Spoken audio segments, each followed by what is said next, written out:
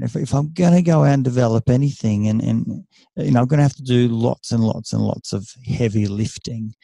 And I think that's what psychology goes out and does. It says, once a week we're going to sit down and we're going to talk about something. And whether we like it or not, the truth is psychology is very repetitive. We're going to talk about some of the same stuff over and over and over again, probably in 100 different ways, because we're waiting for the penny to drop. We're waiting for you to go out and do the 1,000 repetitions until it's like, oh, I think I got it. Okay, life can be crazy. You're feeling like you're sinking, just trying to find a meaning. It's time for better thinking, better thinking. Time to tune in. Let's go. Hi, Nesh Nikolic here, and welcome back to the show. If you're interested in emotional intelligence and what are the core components of it, you're going to enjoy this show. We cover what the core components are, how it might play out in the workplace, how it might sort of show up in your relationship, and how you can go out and potentially foster gaining more emotional intelligence. Hope you enjoy the show.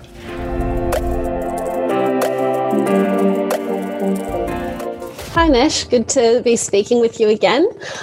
So today I thought we'd chat a little bit about the topic of emotional intelligence. Kind of explore that topic a little bit and talk a bit about how it might impact us in different areas of life. So how does that sound? Yeah, great. I think, emotional intelligence is something that is referenced so often these days, and I think it should be because, we're really looking at every interaction that we have.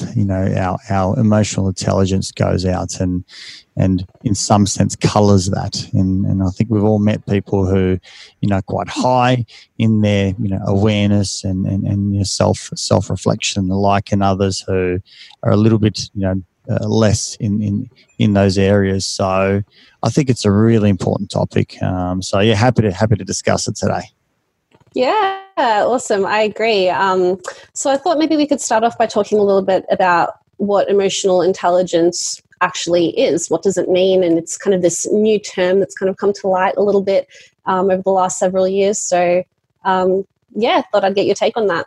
My understanding around the emotional intelligence side, if we talk about sort of IQ first, the IQ in some sense is a measure of our cognitive abilities, and IQ is not how smart you are, but rather measures the different strengths that you have, in your cognitive abilities, and potentially, where you might be a little bit weaker as well. And so it's kind of looking at everything from, reading comprehension, spatial comprehension, and so on and so forth. So it's, your capacity for your memory, recall, and the like. So it goes through lots and lots and lots of data. I'm certainly not an expert by any means in the IQ space, but we've got some amazing clinicians that used to do that here. And it's a really comprehensive test. And so we're looking at, in some sense, how complex your mind can go out and think, in the organizational kind of, way.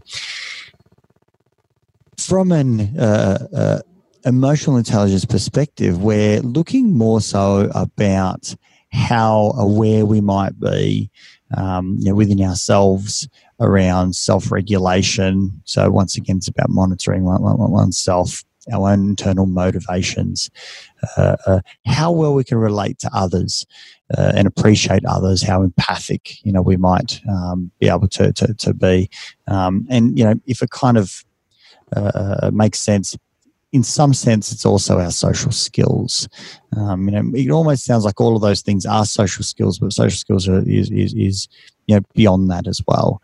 And so it's kind of a collection of how we are and how we relate with others, how we can understand and appreciate others. So every time there's some type of interaction with another person, emotional intelligence is in play. And I think, when we do meet people with particularly, high aspects of, one of those areas, sometimes we go, oh, they're really nice to be around. And it might be that we're actually noticing that they have a similar intelligence to our own in that emotional space, where they could be, for example, self-reflective, or they might be able to laugh at themselves, like a kind of a mature part of I think self-awareness is being able to laugh at yourself.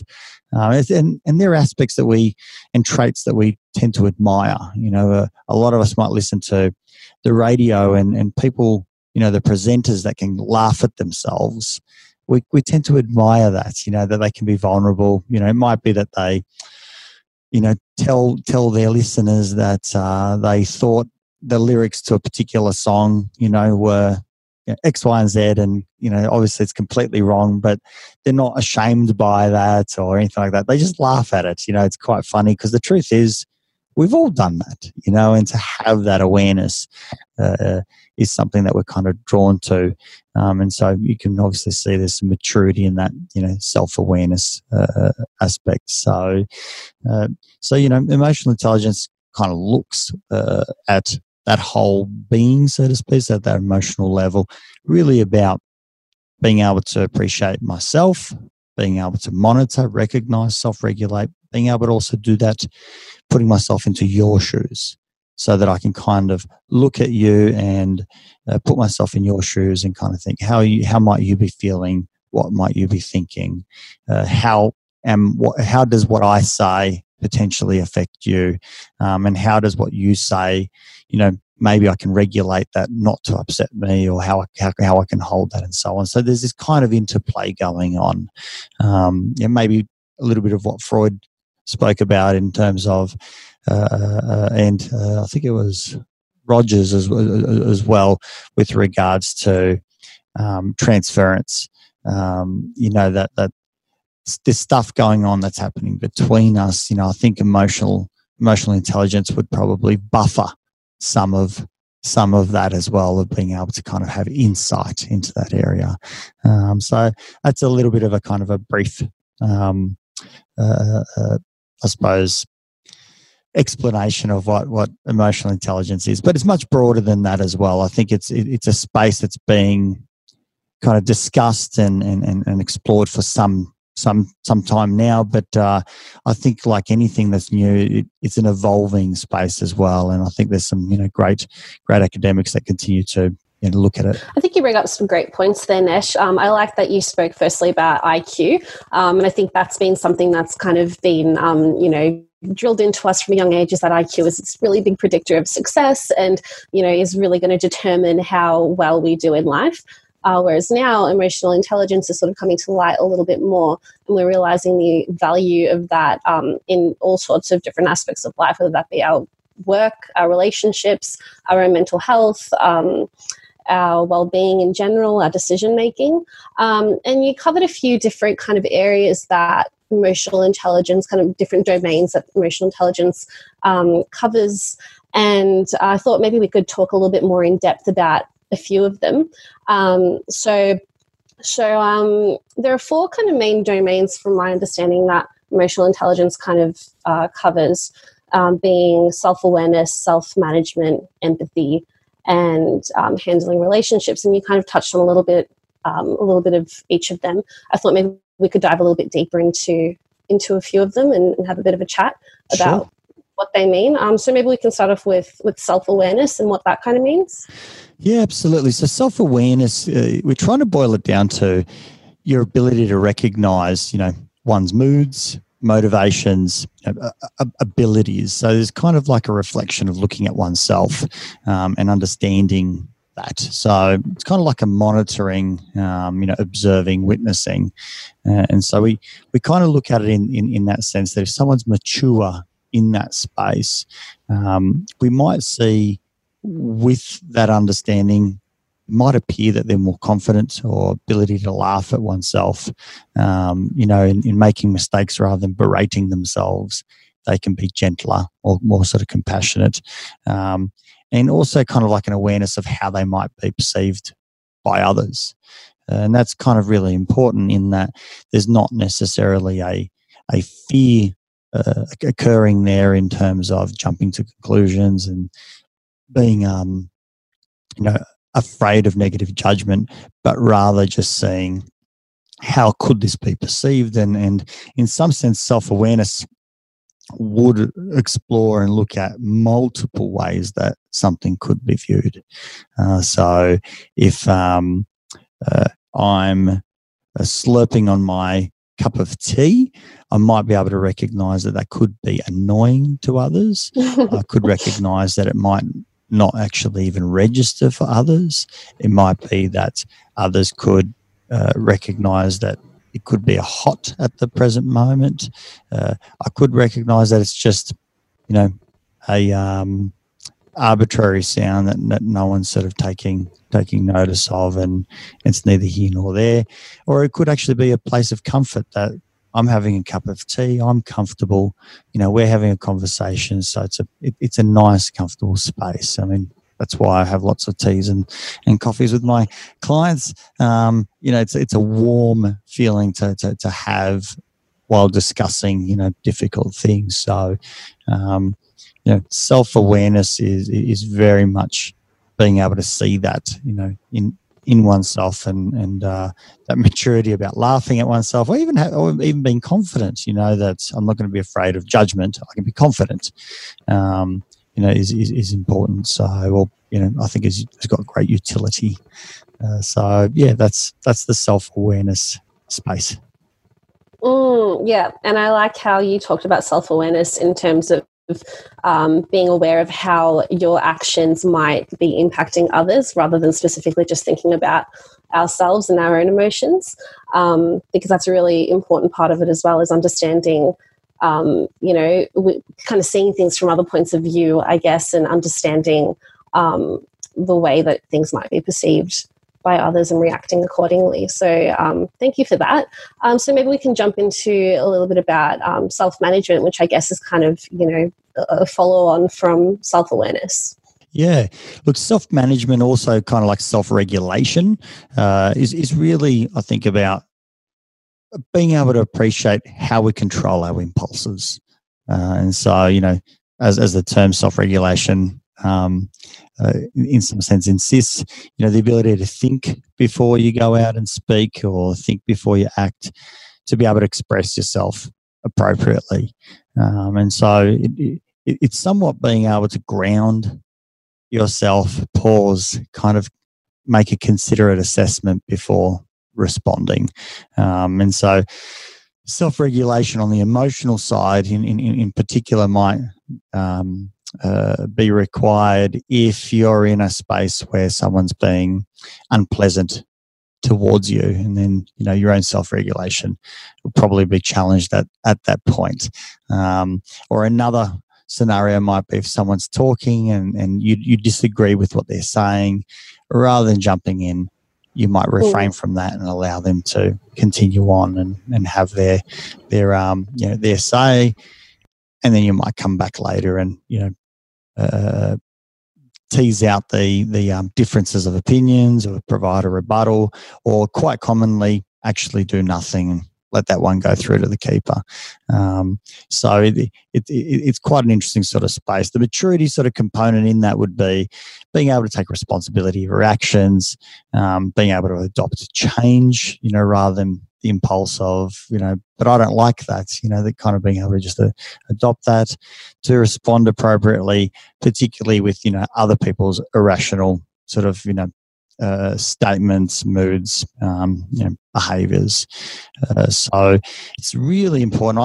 I think self-regulation is very much, at the core of a lot of what psychologists are trying to foster and encourage and fertilize, because that impulse control across the board, whether it be behavioral, whether it be, verbal, is important. And obviously our emotions push us around so much, and this is where people kind of get into disputes. And I'm happy to argue with loved ones.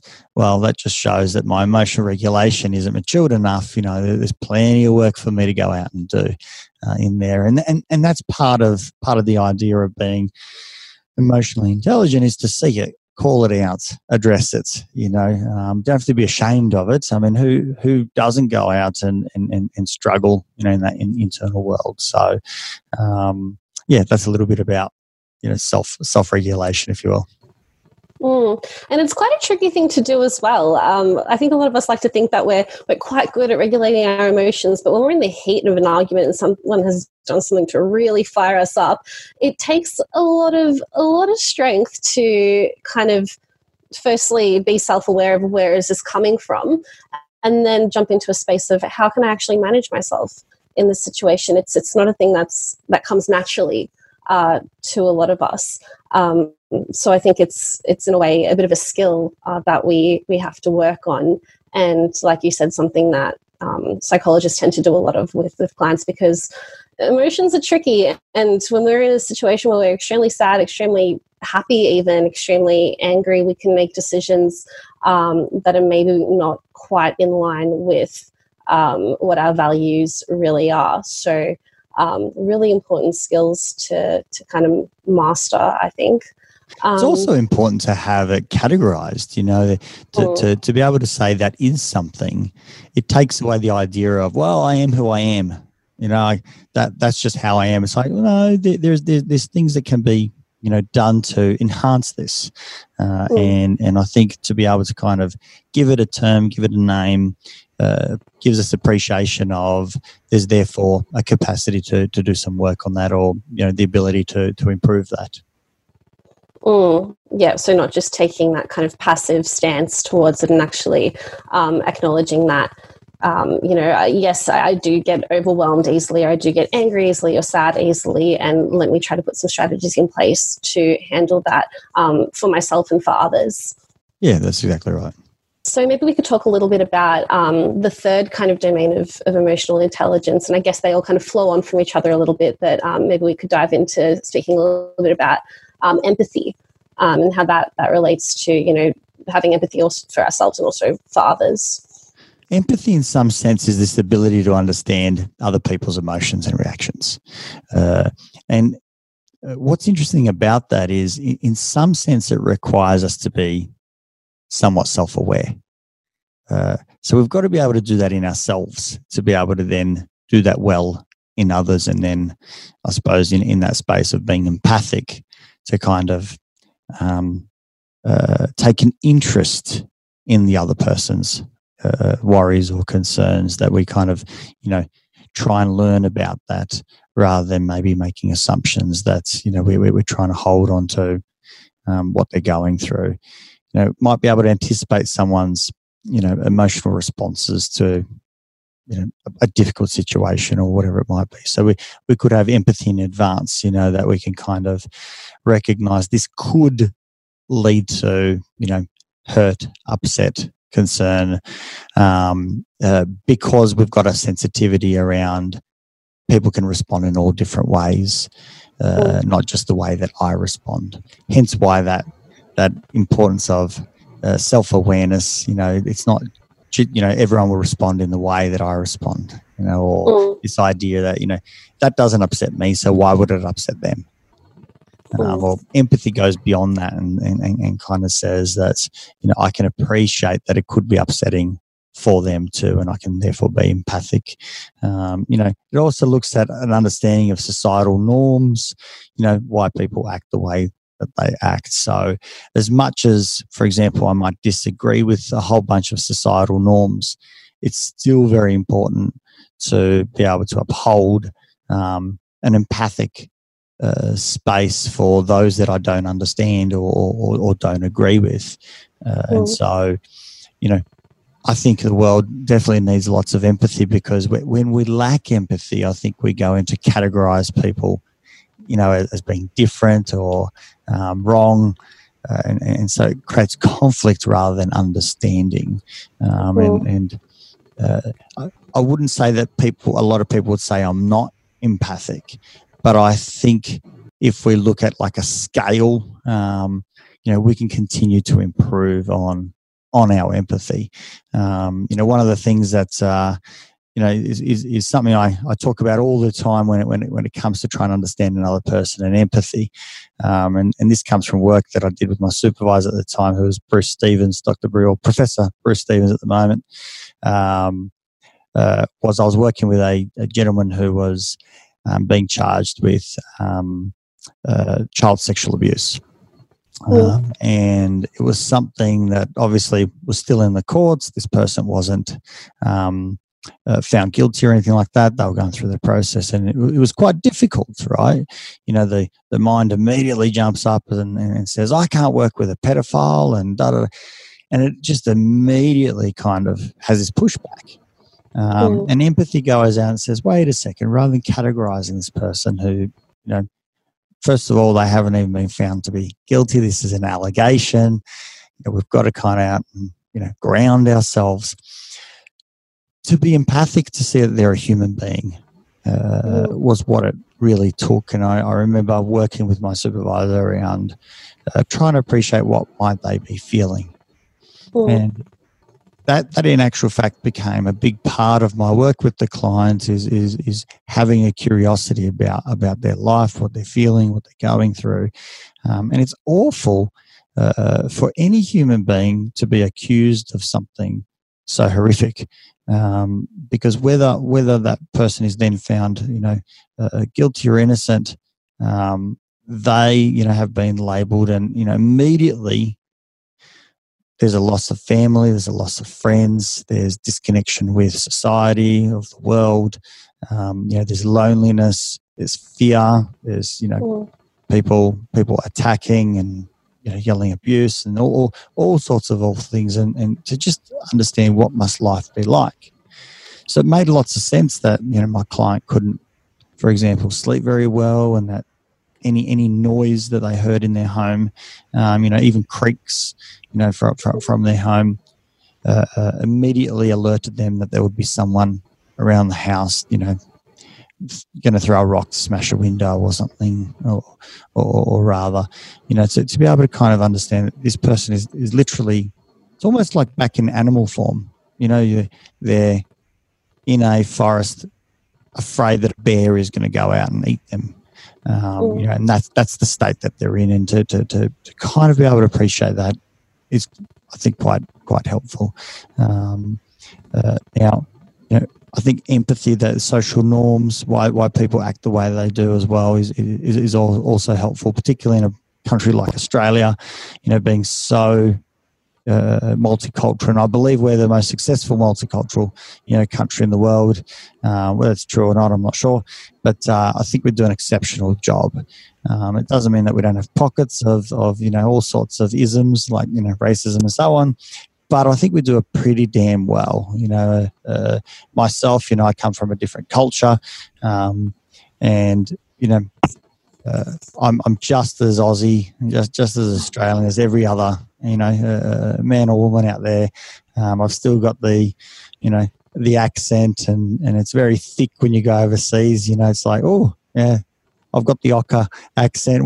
Once you're away, you know, we kind of have this beautiful empathy to a whole lot of, you know, other heritages, cultures, and the like. So empathy is, I think, huge in how we relate with the world. And I like that you brought up having empathy for people in the criminal justice system as well, because it's very easy in those circumstances to kind of flip into that, you know, anger and that, you know, just really emotional reaction to the crimes that, you know, have been kind of that may have committed. But it's really useful to take that step back and have a think about the experience of this person, their upbringing, what they might have gone through, what they might be dealing with, the traumas that they might have faced, the traumas that they're currently facing. And I do a lot of work with young people, and empathy's a skill that you kind of have to have a lot of when you work with anyone, with any humans really, but especially with young people, because a lot of the time your rational brain might go, you know, why would they do this, or, you know, why are they reacting this way? But by tapping into that empathic kind of concern and that empathic understanding of their experience, it can really help to build rapport, give them that sense of understanding, and actually is where a lot of that real therapeutic work can be done. Absolutely. Yeah. More of it, I say. Yeah, definitely. And also, I guess, in our relationships as well, if our partner or our sibling or parent has come home, extremely angry and is, telling us off and, kind of being really nasty, instead of jumping into that response of anger and defensiveness, having a step back and thinking, what's kind of happened for them today to make them react this way? They don't usually like this, and tapping into that, that feeling of what is their experience at this moment. It can really make a world of difference. It's also to be able to recognise that it's actually not about me, and maybe I can check in and find out, is this about me? And I think most of the time it's not, and that's the point of self-regulation, that I can go out and regulate that, and then potentially then be able to hold an empathic space, and so that's what's so interesting about emotional intelligence. The fact that it has one word, I think, is quite indicative of how it works. It's not different banners. It's one banner that all kind of works together, that kind of forms how we are, with that introspection, that grounding, whether we've got regulation or not, being able to appreciate others, that empathic space, understanding myself well, and probably lastly, that is the social skills space. Yeah, that's right. And I guess that kind of leads us into the fourth domain of emotional intelligence, which is handling relationships. And I guess in a way that's sort of putting the first three together, so self-awareness, self-management, and empathy, putting them together kind of gives us the skills to handle relationships. But I thought we could talk a little bit about how that might play out in different relationships in our life. The social skills sort of space really looks on how well we can go out and relate with others, whether we can pick up on jokes, whether we can pick up on sarcasm, whether we can pick up on what another person might need at the time, whether it be customer service, how we maintain friendships, relationships, workplace connections. Also, whether we can find common ground. So something that I'm in absolute awe of about my wife is you can put her in a room with anybody, and she has this capacity to kind of hold this amazing interest in people, find a common ground, and almost always walk away and go, geez, that person's really fascinating and interesting, and so on. She's clearly got a knack for it, and that's one of the many beautiful attributes that she has. But that's one that certainly stands out, and it stands out because it's not my forte. I get a little bit anxious. I kind of get a little bit in my head. Self-regulation goes out the door a little bit. You get caught in that, and so it's harder for me to go out and connect at that level. And so it's something that if I can be aware of, I can work on. So we can kind of see how it all plays out, and it plays out with communication skills in terms of whether you've got good communication skills or not. Time management, how you lead or how you follow, within that social setting. Can you resolve difficult situations? Can you go out and mediate between those things? And whether it's about negotiation, persuasion, it's this kind of fluid space of relating with others and being kind of conscious and aware of, when do I step forward? When do I step back? When do I remain stationary? And that stuff generally, occurs quite fluidly. I know that there are some social skills training that we can go out and do and practice, but also my understanding is, in particular categories, of kids, if someone hasn't developed social skills within a particular age, and I'm going to probably lie here, but I think it's something like by age 4, if they're not demonstrating, quite strong social skills, there's going to be a tendency that they'll be likely a long-term challenge for them. So this is stuff that kind of occurs, right? Because I can't go and teach my girls my little ones how to do social skills. This is kind of something that just occurs. Sure, I might model and all those sorts of stuff, but it almost feels like there's a decent amount of biology that plays into that space. And then obviously there's plenty of, nurture stuff that goes on. But, we can all see it as to how, relating with others, how important that is. And those that work hard at it tend to have, self-regulation, self-awareness, empathy. And it's something that you do work on. It's not something that's just there. And you're fortunate. Although obviously a lot of it does come also as part and parcel of your package, so to say. So the foundations, I suppose, are kind of, set in place from a young age, but there's definitely a lot of room as we grow older for improvement within our social relationships. And I think that, like we were talking about, that self-awareness, self-management and empathy, it really does just flow into these, they're all relationships that we have and can really foster healthy relationships if we get those skills down pat. And relationships can be quite tricky, whether they're friendships or romantic relationships or even just workplace relationships.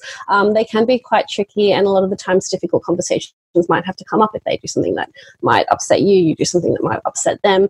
And having those skills can really make for a much easier, worthwhile conversation when they are warranted, I think. And, if someone is to kind of tell us that if something we've done has upset them, for us to be able to be self-aware enough to kind of reflect on what have we done, to kind of manage ourselves in terms of not jumping into this defensive space, and also to empathize that this is that person's experience, whether I feel like it's justified or not. This is what they're experiencing, and I have to have empathy for the fact that this is the way that I've made them feel through my behaviors, my actions, my words, whatever it may be. And it's not an easy thing to do because it really hurts our ego sometimes. Having to take that step back and tell and say that we've actually done something wrong or to upset somebody else.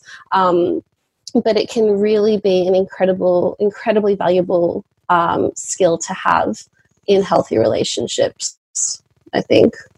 And in some sense, it talks to this idea of giving allowances, that it's important that we give allowances to others, by appreciating where they might be coming from, or giving them an opportunity to explain themselves rather than jumping to conclusions. An allowance of it could be a hard time, or they haven't meant something, that use of or requirement of self-regulation. So there's a lot of allowance that we need to go out and give. And then on the other side, an allowance to oneself, that I don't have to get right every single time, and that I can also put my hand up and say, I got it wrong. It's my mistake. This is on me. I was foolish, and giving ourselves an allowance to say that's okay too. Not to be, in some sense, kind of throwing that in the bin and not caring about it, but saying, no, I do care about it, but I'm not going to be afraid of it, and I'll own it. And through owning it, I can develop, greater self-awareness, self-regulation, and kind of this might show up in the way that I conduct myself in negotiating what the next part of that relationship is, whether it needs to be a repair, whether it needs an apology, whether I need to go out and eat humble pie, whatever the scenario takes, or give an allowance to someone else, that I can go out and do that to preserve the friendship, the relationship, the family ties or whatever it might be. And we see people do some incredible things. When emotional intelligence is low, or there's that moment, where someone gets kind of entangled, lost, destabilized, by overwhelming feelings. People burn bridges. They say awful things. They can be abusive.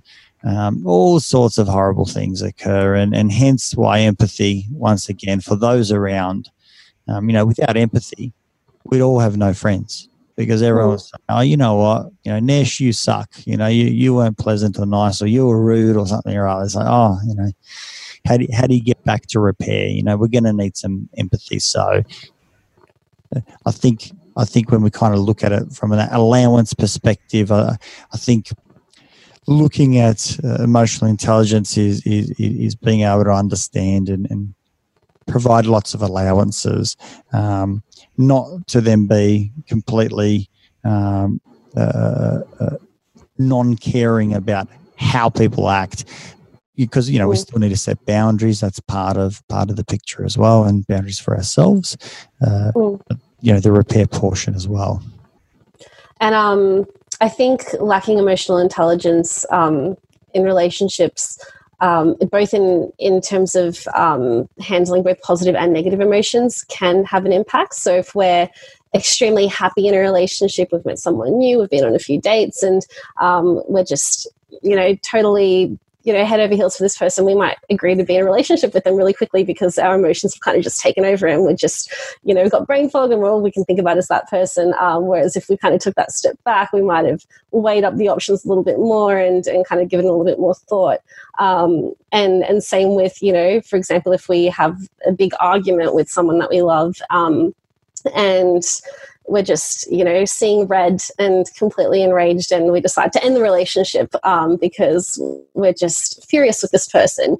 That can be really detrimental to us. And if we had fostered those skills, or were even able to kind of tap into those skills at the time, we might have kind of made a more level-headed decision, taking our emotions into consideration, of course, but not being a slave to them and not letting them dictate our actions. It also hurts us, ultimately.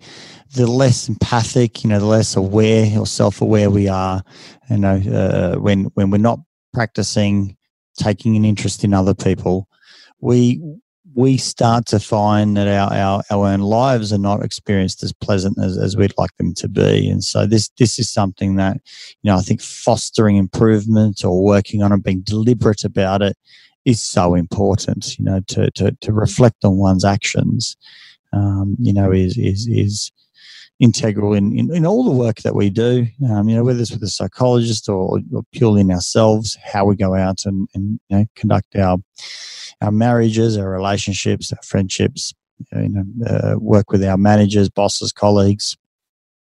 It's all relevant because we're such social beings, and we've got to go out and foster as much as possible, because we're also going to run into lots of people who are lower on emotional intelligence than we are. And that doesn't mean that there's a better and a worse. We're just talking about packages. We've all got a different package, no different to one person's much, much, much more physically coordinated. And another person, struggles with physical coordination. No different to someone's got this incredible acuity to music and design and creativity, and another person needs to go out and hone that and try and foster that a bit more. It's just different packages. So I just want to make sure that we don't go out and say that EQ is high is better, and the other one is therefore worse. It's just a rating. No different to IQ.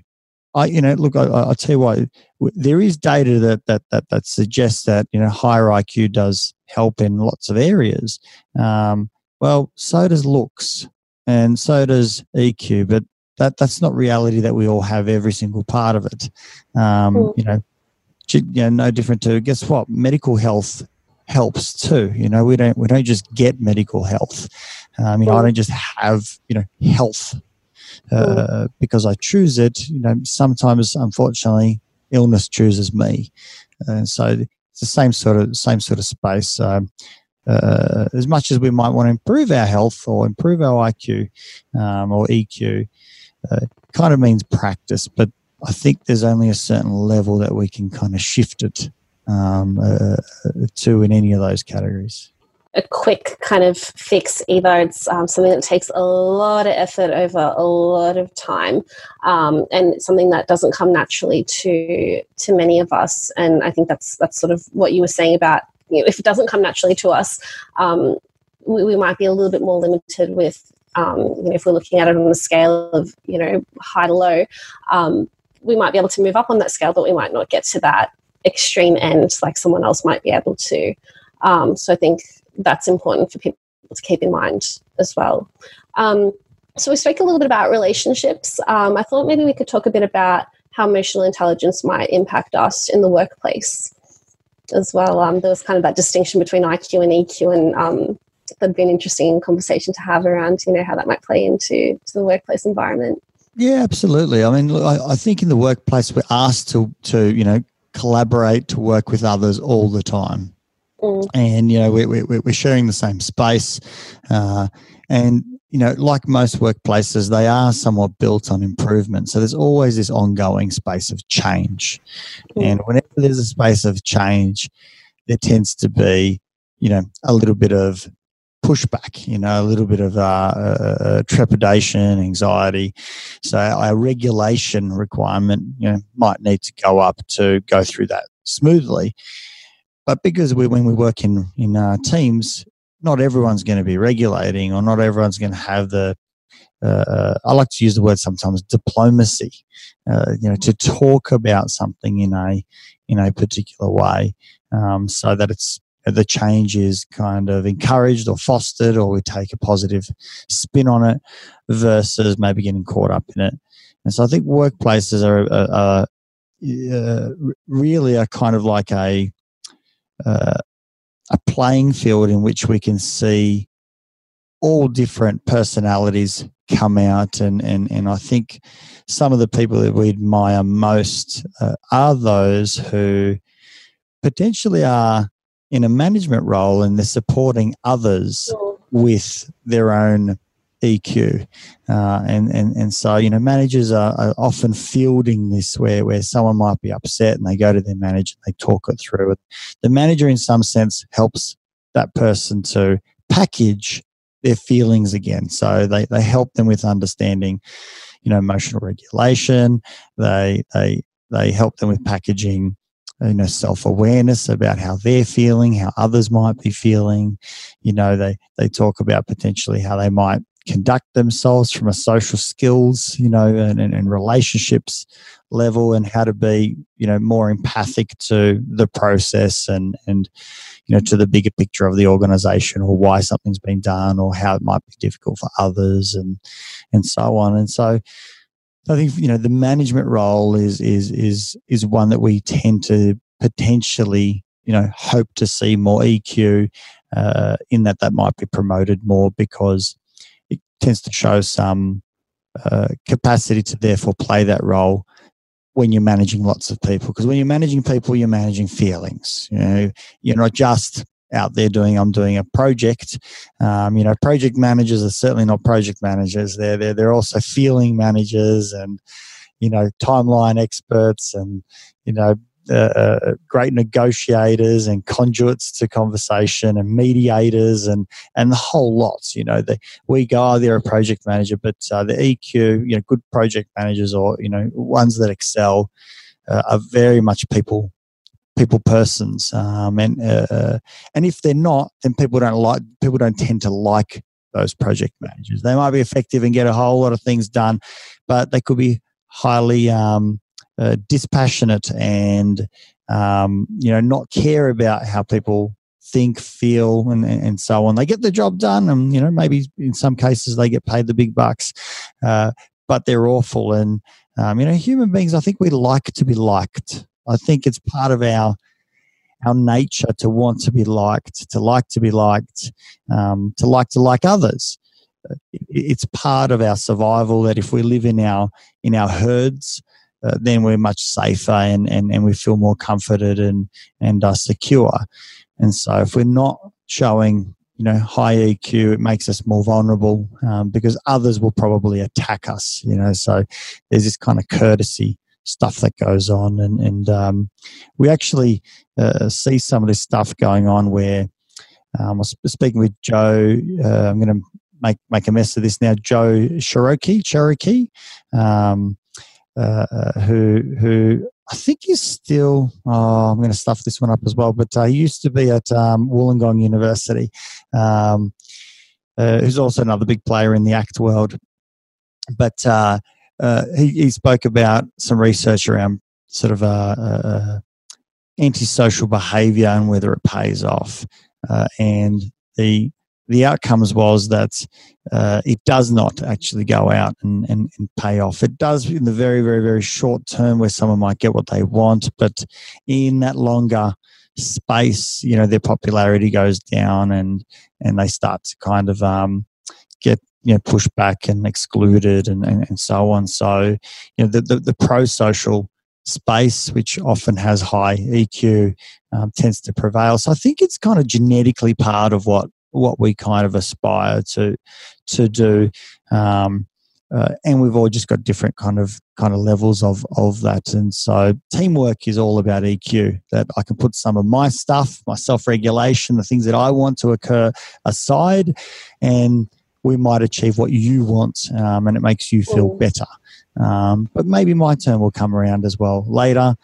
And it's not really about saying, oh, I've got to go out and have, lose out, because, empathy doesn't look at it in that way. It kind of says, it's not going in my preferred direction, but it's still going in a direction that's preferred for someone. And mine won't always be met. So there's this kind of, appreciation, understanding, and awareness of oneself. So I think it plays out immensely in work because we're constantly striving and trying to work together, and there's different demands and different personalities, expectations, and the like. So it's a great training ground to try and go out and work as a team, work with your colleagues, try and, in some sense, how can you best serve your team? If we concentrate on how do you serve your team, you're kind of thinking about how might they be feeling, what is it that they might want, how am I feeling about that, why is it that frustrates me? It starts at least that conversation about how to go about doing that, and obviously the social skills part about how do I conduct myself, talk, persuade, negotiate, accept, the different positions. So in the workplace is a breeding ground for being able to observe how different people do that, and having a great manager, we've all felt what that's like, and it's a nice place to be around, so we can strive to do the same. It really helps to just foster this positive work environment. I feel if we are fostering those emotional intelligence skills, it gives us this really nice atmosphere to work in, and we're a lot happier at work, and therefore we're likely more productive and more willing to strive to achieve the best that we can, not only for ourselves but for our colleagues. I think it's particularly important in leadership roles, so in management roles, because as you said, it's a management role is you're essentially not only managing yourself, but managing a whole team and managing the emotions of other people.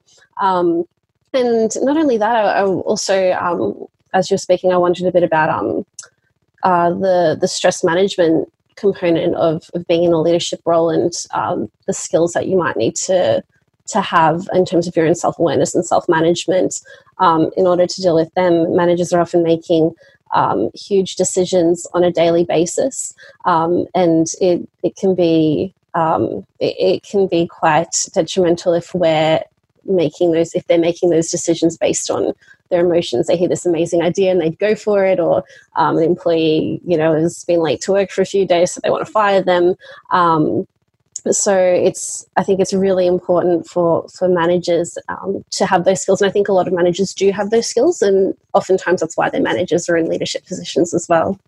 Yeah, there's also another component in there that I think you touched on quite well with regards to also part of the emotional intelligence sort of sphere is the motivation concept, which in some sense looks at how open we are to learning and how open we are to self-improvement. That a capacity to go out and work towards completion of something, this kind of perseverance space, despite difficulties and challenges that come up. And obviously, this is where we might find we dysregulate or we get frustrated with others. But while doing that, completing tasks and ensuring that what we intended to do at the very beginning is something that we continue to, stay true to. And so I think part of the stress management is keeping that in mind, that we don't get caught up in just the social aspect of managing, and noticing and being aware of the intricacies of feelings and thoughts and emotions and how people are perceiving things, but the motivation to, press on and meet those obstacles, because when we think about it, the emotional intelligence still has to therefore be demonstrated, and part of that is demonstrated through empathy, and part of that is also demonstrated through the way that I speak with someone. But part of it is also demonstrated in still how I get my job done, whether it's my job as a father, whether it's my job as a boss, whether it's my job, as a community member, to be able to go out and have that side, manages the stress. And if I'm not able to do that, my stress goes up. So it's kind of being able to balance all of those, and hence why emotional intelligence is complex, no different to IQ. IQ is wildly complex, and there's so many different, subcategories of intelligence within IQ. That we can see people who are high in some aspects and lower in others, and likewise we get the same thing in EQ. So stress management is in some sense looking at all of that. How am I feeling? What I'm feeling? Why am I feeling this? What am I kind of buying into right now? What's my awareness around it? How is this kind of coming out from me? How am I responding to others? How are they feeling about it? Can they potentially see this or not? We can go into all sorts of denial in these times, because that's what the mind tends to do. So, I think being aware of stress is important to do, and this is where self-care and other self-management sort of improvements come from as well. So multi-layered, isn't it? I like that you touched on that self-motivation kind of concept. I'm wondering, is that sort of related at all to the kind of the concept of grit? I think to have, if we look at what grit might be, I think if we try and put ourselves in the shoes of someone who is doing something that is awfully painful, awfully difficult over an extended period of time, to me it seems that they would have to have pretty high self-awareness to be able to sustain that. And when I say sustain that, I'm talking about sustaining it in a way that they can still go out and be, compassionate, empathic, kind, responsible, with others around them, rather than someone who's just completely swept, overwhelmed with swept, into madness and chaos. So someone who's got grit must have that, high level of self-awareness to be able to kind of look inside into that dark space of what the hell is happening for me right now. I'm in such great pain. I don't want to be here. Why is it that I don't want to be here? And just kind of witness it and look at it without trying to necessarily resolve it. The great impulse that we look at with grit is to actually not run away. The grit response says stay in the pain, sit in your own shit, like it's just awful and horrible and painful, yet I'll stay here because there's something, important in this.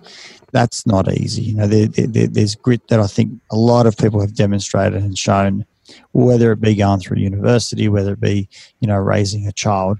But then there's a different level of grit where, someone is really, pushing hard in terms of the volume of responsibilities, work, volume of hours, reduced sleeping time, whether it be a physical endeavor that they're, working towards. There's a huge amount of, pain that goes on in that space. So that self-regulation is huge. I think if we kind of look at it across the other sides, you would definitely go out and recognize some empathy, whether it be to others around you, to yourself, that there's a cost to grit, and being able to kind of be understanding of that, and kind of interested in some sense in examining your own pain, and having that empathy towards oneself, because grit obviously often is an isolated experience, that we're not doing it with others. We're often doing it in ourselves. As a matter of fact, pain tends to do that. It kind of sucks us into us. When I've got extreme pain, it's very hard to see others. And so, I think grit that's held well doesn't go out and harm others. It's held with empathy, and they're the people that we admire, most, that they can still negotiate, be understanding, moderate, mediate, and so on, all the social skills stuff that's required.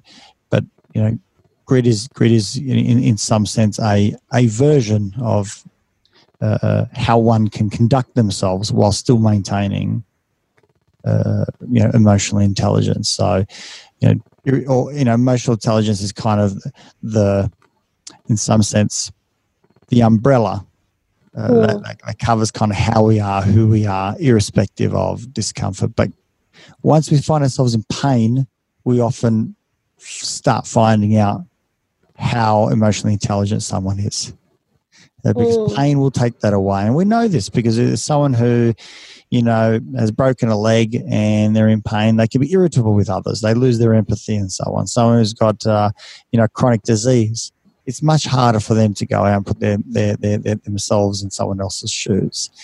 When someone is sleep deprived, they've had a baby and they've woken up 6 times during the night, and that's been recurrent for several weeks.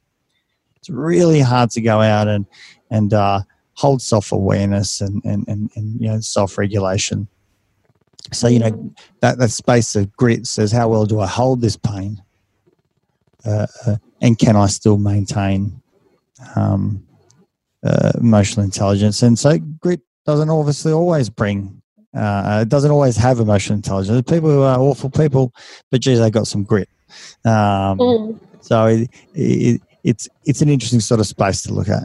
It is an interesting space to look at. And I kind of wondered if having emotional intelligence while also having that kind of sense of grit maybe might even kind of provide a bit of a buffer against stress and burnout, if we're able to kind of manage those emotions and be aware of when what our triggers are and when those emotions are kind of surfacing, and kind of address them before it leads into this space of feeling completely overwhelmed and in pain and burnt out. Kind of noticing it early and being able to address it. So I think emotional intelligence can really play into a lot of different aspects, almost every single aspect of life. So on that, I thought we might have a bit of a chat about what we can do to improve our emotional intelligence. That's a real hard one.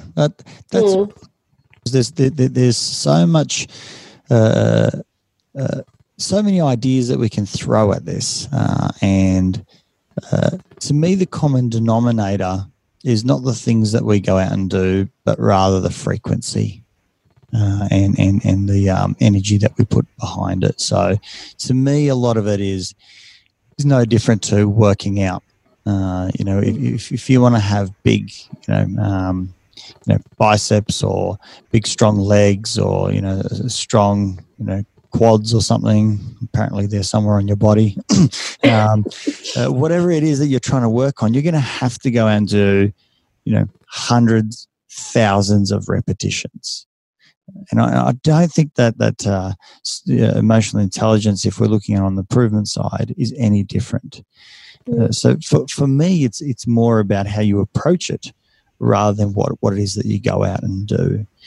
So someone can go out and say, all right, I'm going to go out and usually I'm a bit nervous in social situations. So what I'm going to do, I'm going to work on my social skills part, and I'm going to go out and try and actively take an interest in people. You and I can probably quite comfortably say if someone actually practices that, they might recognize that a lot of people around them are actually quite interesting.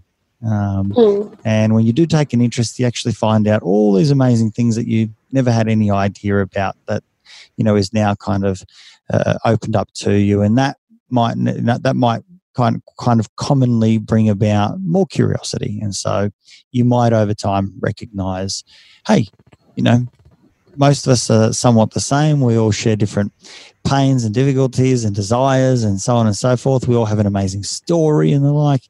And so that can have a self-perpetual point to it. But my thoughts are, if I'm going to go out and work on that, I've got to go out and do the repetitions. If I'm going to go out and develop anything, and I'm going to have to do lots and lots and lots of heavy lifting. And I think that's what psychology goes out and does. It says, once a week we're going to sit down and we're going to talk about something. And whether we like it or not, the truth is psychology is very repetitive. We're going to talk about some of the same stuff over and over and over again, probably in 100 different ways, because we're waiting for the penny to drop. We're waiting for you to go out and do the 1,000 repetitions until it's like, oh, I think I got it, right? And if you can get 10,000 repetitions, then you go, oh, I think I know this a little bit better with more nuances. And then if you do it, 100,000 times, you're like, I think I get it, right? And there is no getting it point. You're not going to actually get to the end of it, So, I can't have perfect biceps that are, perfectly strong. It's an ongoing work. The moment I stop, I start going out and somewhat losing it. So if we're going to do any sort of improvement on EQ, I think we need to go out and practice. So that probably means talking to others, trying to take other people's perspectives into consideration, being introspective. Might maybe go see a counselor, a psychologist, or talk to parents. How was I as a young person? Think about my own feelings and thoughts and how they push me around. Read books, read tons of books. There's so many awesome experts out there. Go out and read. Have conversations about those. Practice in the workplace. Try and help someone rather than, poo-pooing their work because you're frustrated. Do some, self-regulation work. Deny yourself of something. Stretch yourself. Push hard. Do something that you really dislike. All, the whole time kind of considering, how am I feeling? How's this for others? What's my experience? Why am I feeling this way? What are my thoughts at the moment? Can I conduct myself differently? How am I regulating? Why aren't I regulating, in this context versus I do it in the other context? There's a curiosity. And so if we remain curious and we practice, I'm absolutely 100% positive and confident that people can improve how they, relate with others and how they might, be skilled in a social level, how they can appreciate other people's perspectives. But it's going to come through lots and lots of practice. And life will do that for you anyway. Having said that, I don't want to wait. I don't want to wait until I'm, 85 to get it. I'll get what I need to get when I'm 85, but I want to get stuff a little bit earlier. And so if you want to get it early, you're going to have to work on it. And no different to if you want a strong body that allows you to, live life more functionally so that when you run upstairs, you're not feeling puffed, or if you're running around with kids, you're not exhausted and tired, you're going to have to go for some runs or do some work. So my thoughts are, lots of practice, lots of hard work. You're going to have to do thousands of repetitions, but don't be deterred. It's actually exciting and interesting along the way, because whenever we're pushing ourselves, getting out of our comfort zones, I think we're working on EQ at the same time. So long as I'm, my intent is around that I'm still being curious and exploring, how I feel, how others might be feeling, and so on. It's a slow process, and I think it's important, as you said, not to be deterred even by setbacks, and setbacks can actually give us more insight into our own self-awareness and our own emotional intelligence. If we're doing so well and then there's a trigger and we snap and we get angry, or we snap and we have this meltdown, that's not necessarily a bad thing. It can actually allow us to reflect on why this experience brought up these emotions, and we can actually understand it better and I guess learn new skills that might help us deal with situations like that better in the future. So it's a slow process, as you said, takes lots of practice, like learning any new skill, but it's an enjoyable practice, and it's not like a all or nothing approach either. We get better as we practice, and we might not ever reach our fullest potential of emotional intelligence, but we improve over time, just as with any skill. Absolutely, and that's where our norms come in. Is that we would like with IQ, we norm different ages and different times in our lifespan with different scores, and hence we've got why we've got to do lots of norms. I imagine that norms would be the same in EQ if there was a measure. I'm not sure if there is. I'm probably sure that there would be. Our scores would have to be normed, because if you meet a 15-year-old Nesh Nikolic, I'll tell you what. He's conducting himself very different than he is today. No different to if you meet a 25 or a 35-year-old Nesh Nikolic. We're going to be experiencing different things and conducting ourselves differently, and understanding, appreciating, and our empathy response, and so on. So I think we do naturally gravitate to having greater maturity and awareness, because, as I said, it's repetition, and as you say, it takes a long time. Well, time gives us the capacity to do repetition, whether we're trying or not. We're just saying, hey, if you go out and try, you're just adding to the natural ones you'd be getting anyway. So, the more we can kind of do, the faster we can at least examine and explore. Uni does a great job of this, because, we're in tutorials all the time discussing different points of view. And, we kind of get to recognize how often we are wrong. That, you walk into uni thinking you know it all, and in tutorials you realize that, your viewpoint has changed because someone else has said something that seems, brighter, and you adopt their viewpoint. And then someone else says something else, so you adopt their viewpoint, and someone else says something, you realize, wow, we've got to have a capacity to maybe move our position, not hold things so tightly. And then, potentially we might do that with others, and seeing how they might feel versus they must feel what I feel. So, yeah, it's all interwoven, but yeah, it takes a lot of time and will naturally happen. So, it's not about judging ourselves, saying, I'm right or wrong, or I've got to do it better. But if you're that way inclined, no different to if you're that way inclined, you want to do some physical activity, I encourage it. Get out there and get amongst it. And I also wonder if teaching kids as well at a young age, we spoke a little bit about social skills in young children. I wonder a bit about kind of having some sort of school setting where we're able to kind of teach kids some tools that they might be able to use to improve their emotional intelligence, might be beneficial to them in the long run as well. Absolutely. I mean, that's the ground roots. I think there's no better place than early intervention, so to speak. Not that we're doing intervention, but early exposure, modelling, conducting ourselves in a particular way. Kids are, as we know, sponges. They're picking this stuff up. Hence why parents are always thinking about what school do I want to put my kids in? Where do I think they're going to go out and get these values and morals and ethics and different perspectives and viewpoints? If these things are kind of discussed in the classroom, there's more repetitions. And so if we can get those repetitions early on for kids, they tend to, for whatever reason, stick in our brains. And I think it has to be an adaptive reason. If you don't adapt, you tend to die. So I think we better learn very quickly, and no better time to learn when you're young, when you're most vulnerable. So that stuff is going to tend to stick.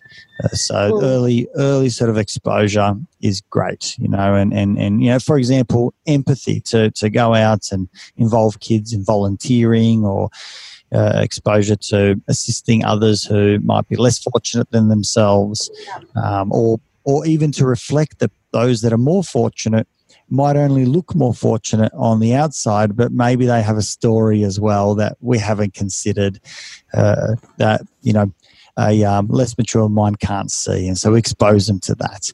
And so I think there's a nice sort of space for working with young persons to look at all these different perspectives and positions, and guide and teach and ask them to question themselves, because their worlds are wildly social. I mean, that's what kids, that's all they have to do, really. There's two jobs for kids. You've got to go to school, you've got to educate yourself, and you've got to be able to socialize.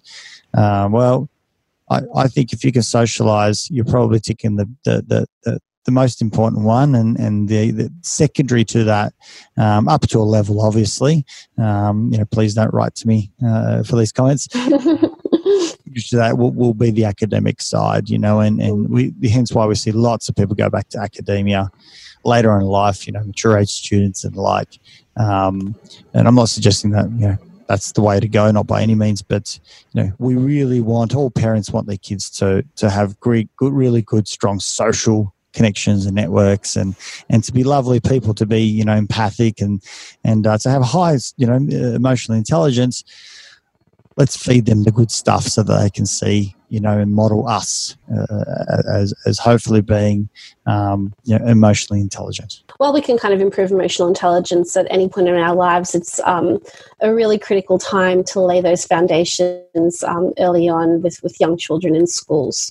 And can really kind of give us that springboard to kind of improve on it even further throughout our adult lives.